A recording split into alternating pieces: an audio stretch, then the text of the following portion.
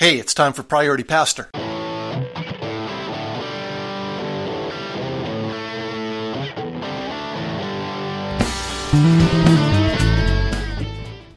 Several episodes ago, I mentioned the first person I had a privilege of leading to faith in Christ, a fellow named Grant, an inner city fellow who, when I was sharing the gospel, sharing the bad news portion of the gospel, the fact that we are sinners and what that really means, how he interrupted me and got me to stop because he knew he was a sinner, knew he needed forgiveness, and wanted a solution right now.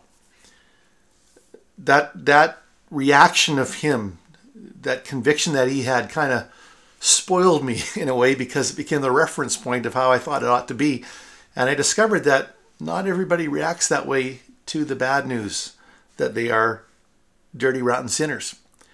I recall preaching a message in a middle-class church in making the point about what it meant to be sinners deserving of death. And I gave this analogy, which in retrospect might have been a little over the top, but this is what I said. I talked about 9/11 and the jets crashing into the towers.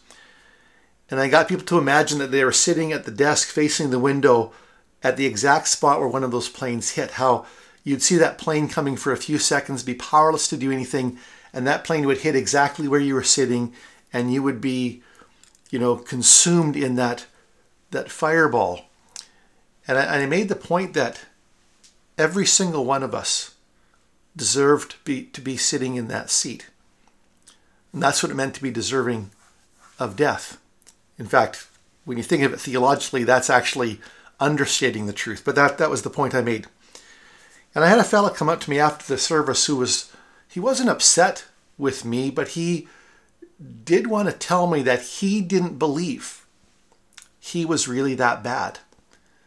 That the idea that he would deserve that he was bad enough to deserve that, really was beyond his comprehension. And I knew the fella.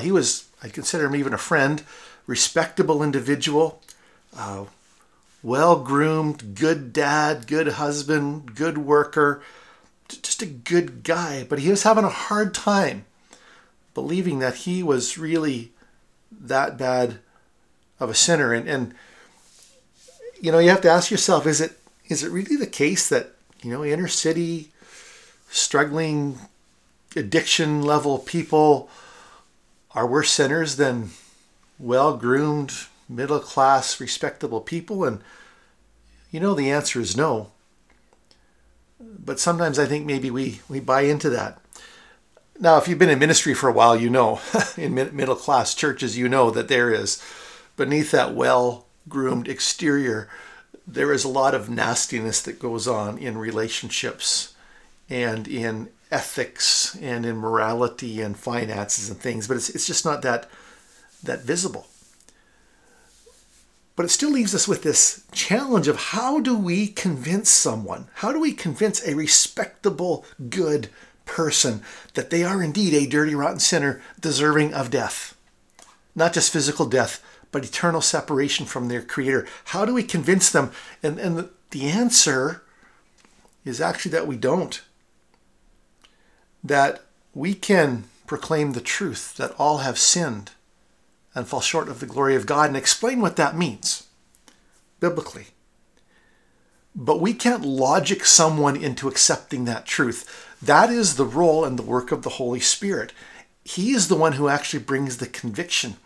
And so we need to recognize in our sharing of the gospel that we need to leave room for